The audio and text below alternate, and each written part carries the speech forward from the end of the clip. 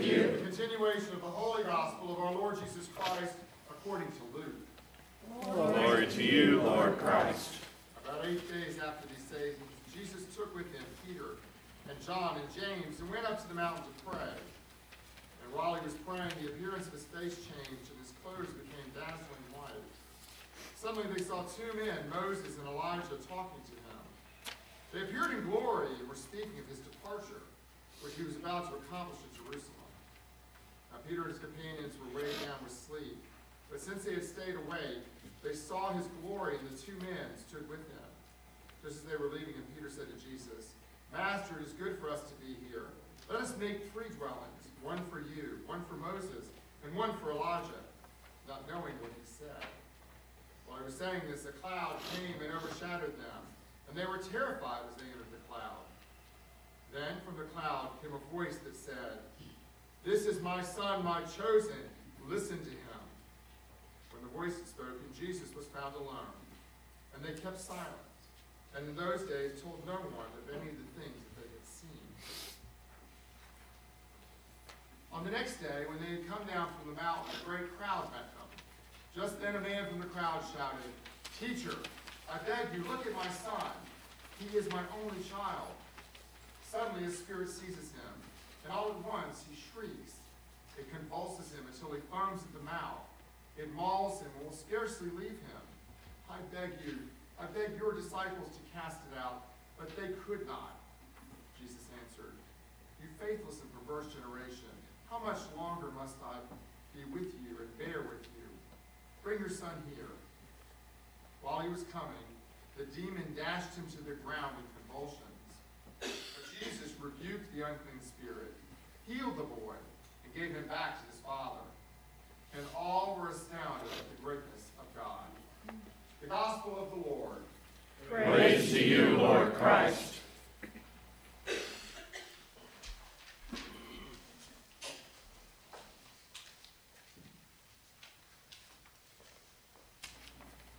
the name of the Father, and the Son, and the Holy Spirit. Amen. Let's be seated.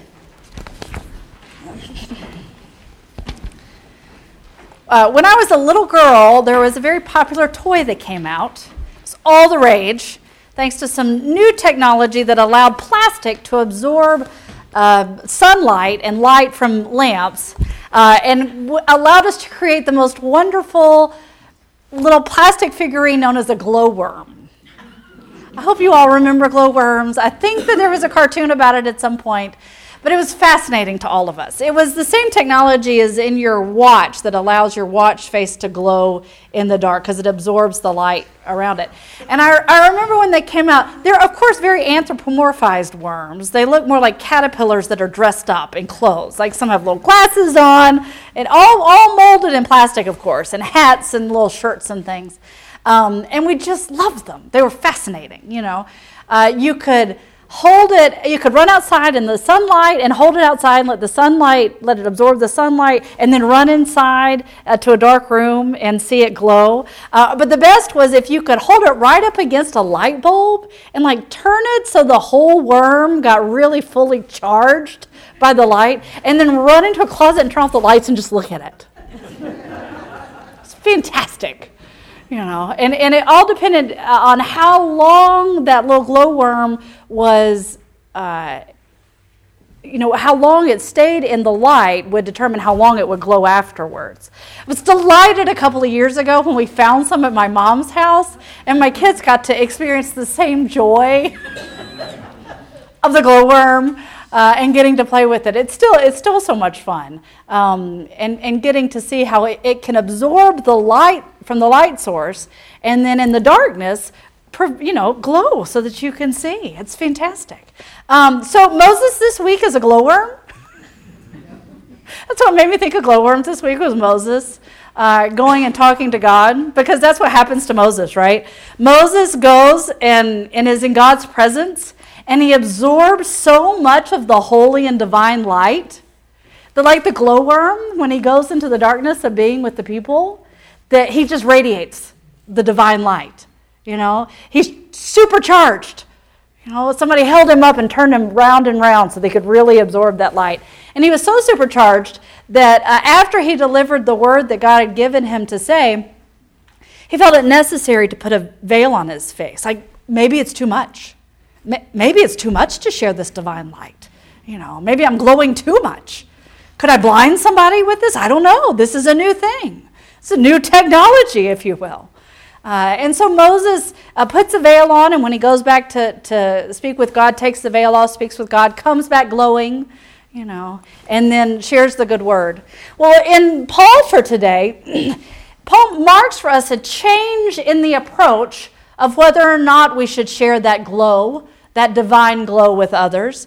Paul, I just love Paul. Paul is this wonderful mix of ego and humility. Like, one minute he's just completely humble, and the next minute not at all. And I love this. Only Paul could get away with almost rebuking Moses. I always love it when the text disagrees with itself in some way. And so Paul says, since then we have such a hope, we act with great boldness, unlike Moses. Yes, because when I think of Moses, I think of a lack of boldness, most definitely. So he says, not like Moses. In other words, what Paul's point is that because of Jesus Christ, there's no longer any need to hide that light that we absorb from God, that's something that we should shine and we should share. And I hope that this sounds familiar, because Paul doesn't just make this up all on his own. This is not a concept that Paul has decided needs to be a part of the Christian faith. Instead, he's hearkening to something that Jesus has already said. That this should sound familiar to you, right? So 2 weeks ago, we had the Sermon on the Plains from Luke's Gospel. The sister passage to that in Matthew's is the Sermon on the Mount. And directly after the Beatitudes in the Sermon on the Mount, Jesus says, "You are the salt of the earth, but if salt has lost its taste, how can its saltiness be restored? It is no longer good for anything, but is thrown out and trampled underfoot. You are the light of the world. A city built on a hill cannot be hidden. No one, after lighting a lamp, puts it under the bushel basket, but on the lampstand, and gives light to all in the house. In the same way, let your light shine before others, so that they may see your good works and give glory to your Father in heaven." This is important, because what we hear from the story with Moses, and then in Paul and in his echoing of what Jesus has said, the light that we have is not sourced from ourselves. The light that we have is from God. And how well we tend that light will determine how well we shine that light. And it is, in fact, our duty and responsibility as disciples to let that light shine. I wouldn't go and charge up my little glowworm and then put it underneath something and then just, like Schrodinger's cat, think something's happened underneath the box. No, I'm gonna pull it so that I can see it. That's the whole point, is so somebody else can see the light. That's silly. Of course, if we have something good to share, if we have good news to share, if something has changed and transformed our lives, we should want that to show forth in our lives in such a way that other people want to know about it. We should be so full of the divine light that is our relationship with God that other people see us and say, "Ooh, something's a little different about you. Did you get a haircut? No, that's not it. New glasses? No. I think something else is going on here. You just seem to have a glow about you." That's like a high compliment, isn't it? You're glowing today. What's going on? That's the hope, is that our relationship with God is so strong and we're so full of that light that we have absorbed from God that other people would say, "Oh, I want to see that. I'm attracted to that." That we are the light in the darkness, that people who indeed do live in darkness see, even if it's the faintest of glows. They see that and are attracted to it and say, "What's happening here?" And that gives us a chance to share about our faith and what has made such a difference in our own lives. And there's great joy in that. There's tremendous joy in that. Because we know what it's like to be in darkness and to have the light shine forth so that there's no longer this sort of fear of the unknown, but instead the light of Christ brings everything to light so that we can see. We know the joy of being given the gift of sight, and so therefore we get great joy in paying it forward. Someone else shone the light in the darkness so that we could come and know Christ. We know that feeling. So that joy is repeated for us whenever we get to be the light source. And just be that little bit of spark that somebody says, I need that. I need that. It's called evangelism, people. Evangelism by our lives, by the light we shine forth, right? The best kind of evangelism, that we are so transformed that other people, like a moth to the light outside of your house in the summertime, can't help but come. Right? And check it out. Thankfully, we have something that will give them life and not burn them. It's wonderful. It's a great gift to be able to share that. Of course, where are we in our liturgical calendar? Oh yes, Ash Wednesday is coming, which means Lent is coming. So, you can bet that the sermon's not going to end there.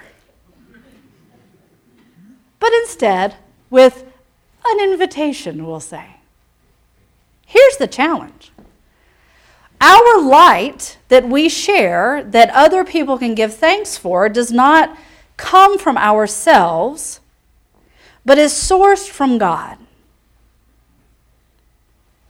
That means we cannot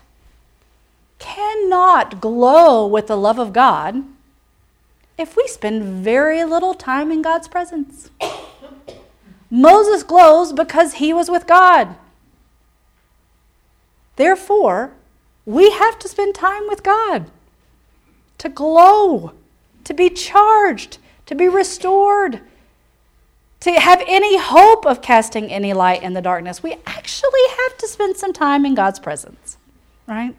I would wager, I'm just going to take a safe bet here, none of us have spent so much time in God's presence that, like Moses, we come down from the mountain and think, should I put a veil over my face? Am I glowing that much?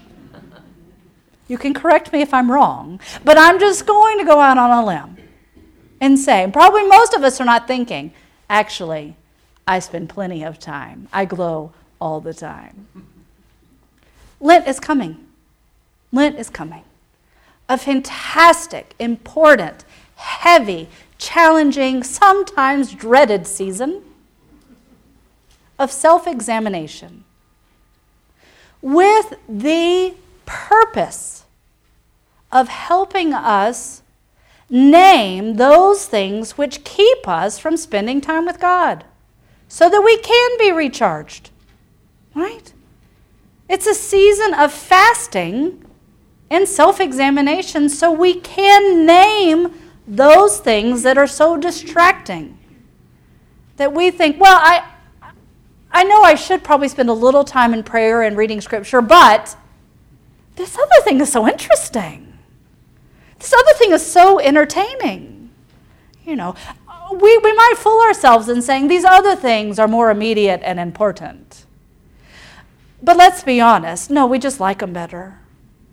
Right? We're going to do what we like. We're going to do what feels good. And sometimes spending time in God's presence is a little challenging, especially in the season of Lent, and demands more of us than the hundreds of passive activities that I could list that are temptations away from spending time with God. So our Lenten disciplines do begin on Wednesday. That means you have a few days, my friends. A few days. 1, eat your chocolate, drink your Coca-Cola. 2, come to the pancake supper. It'll be delicious. 3, prepare. Spend some time in meditation, in reflection. Be honest with yourselves. What are the things that keep me from the presence of God? Now, here's the thing. We're always in the presence of God. So more to the point, what are the things that distract me from the realization that I'm always with God? What are the things that pull my attention away so that I'm no longer intentional about seeing the Spirit in my midst all the time? What are those things? What is it that's just too easy to say, ooh, that. I want to do that. I'll get to you later, God. Or even I'll get to you later, self. It's a good time for self-care. We cannot hope to be truly people of God and a light to the nations if we spend zero time near the light source itself. We can't. There's no hope of it. My little glowworm, you put it in a box, you don't take it out for days, it's doing nothing. It's as dark as the closet. So who are we as people of faith? Who are we with the great potential to shine Christ's light with the world, and how are we failing to connect to the source? That is the question. That will lead you to choosing something as a Lenten discipline that really will help restore and renew you to wholeness, to make you ready for the great day of shining, Easter Sunday. Amen.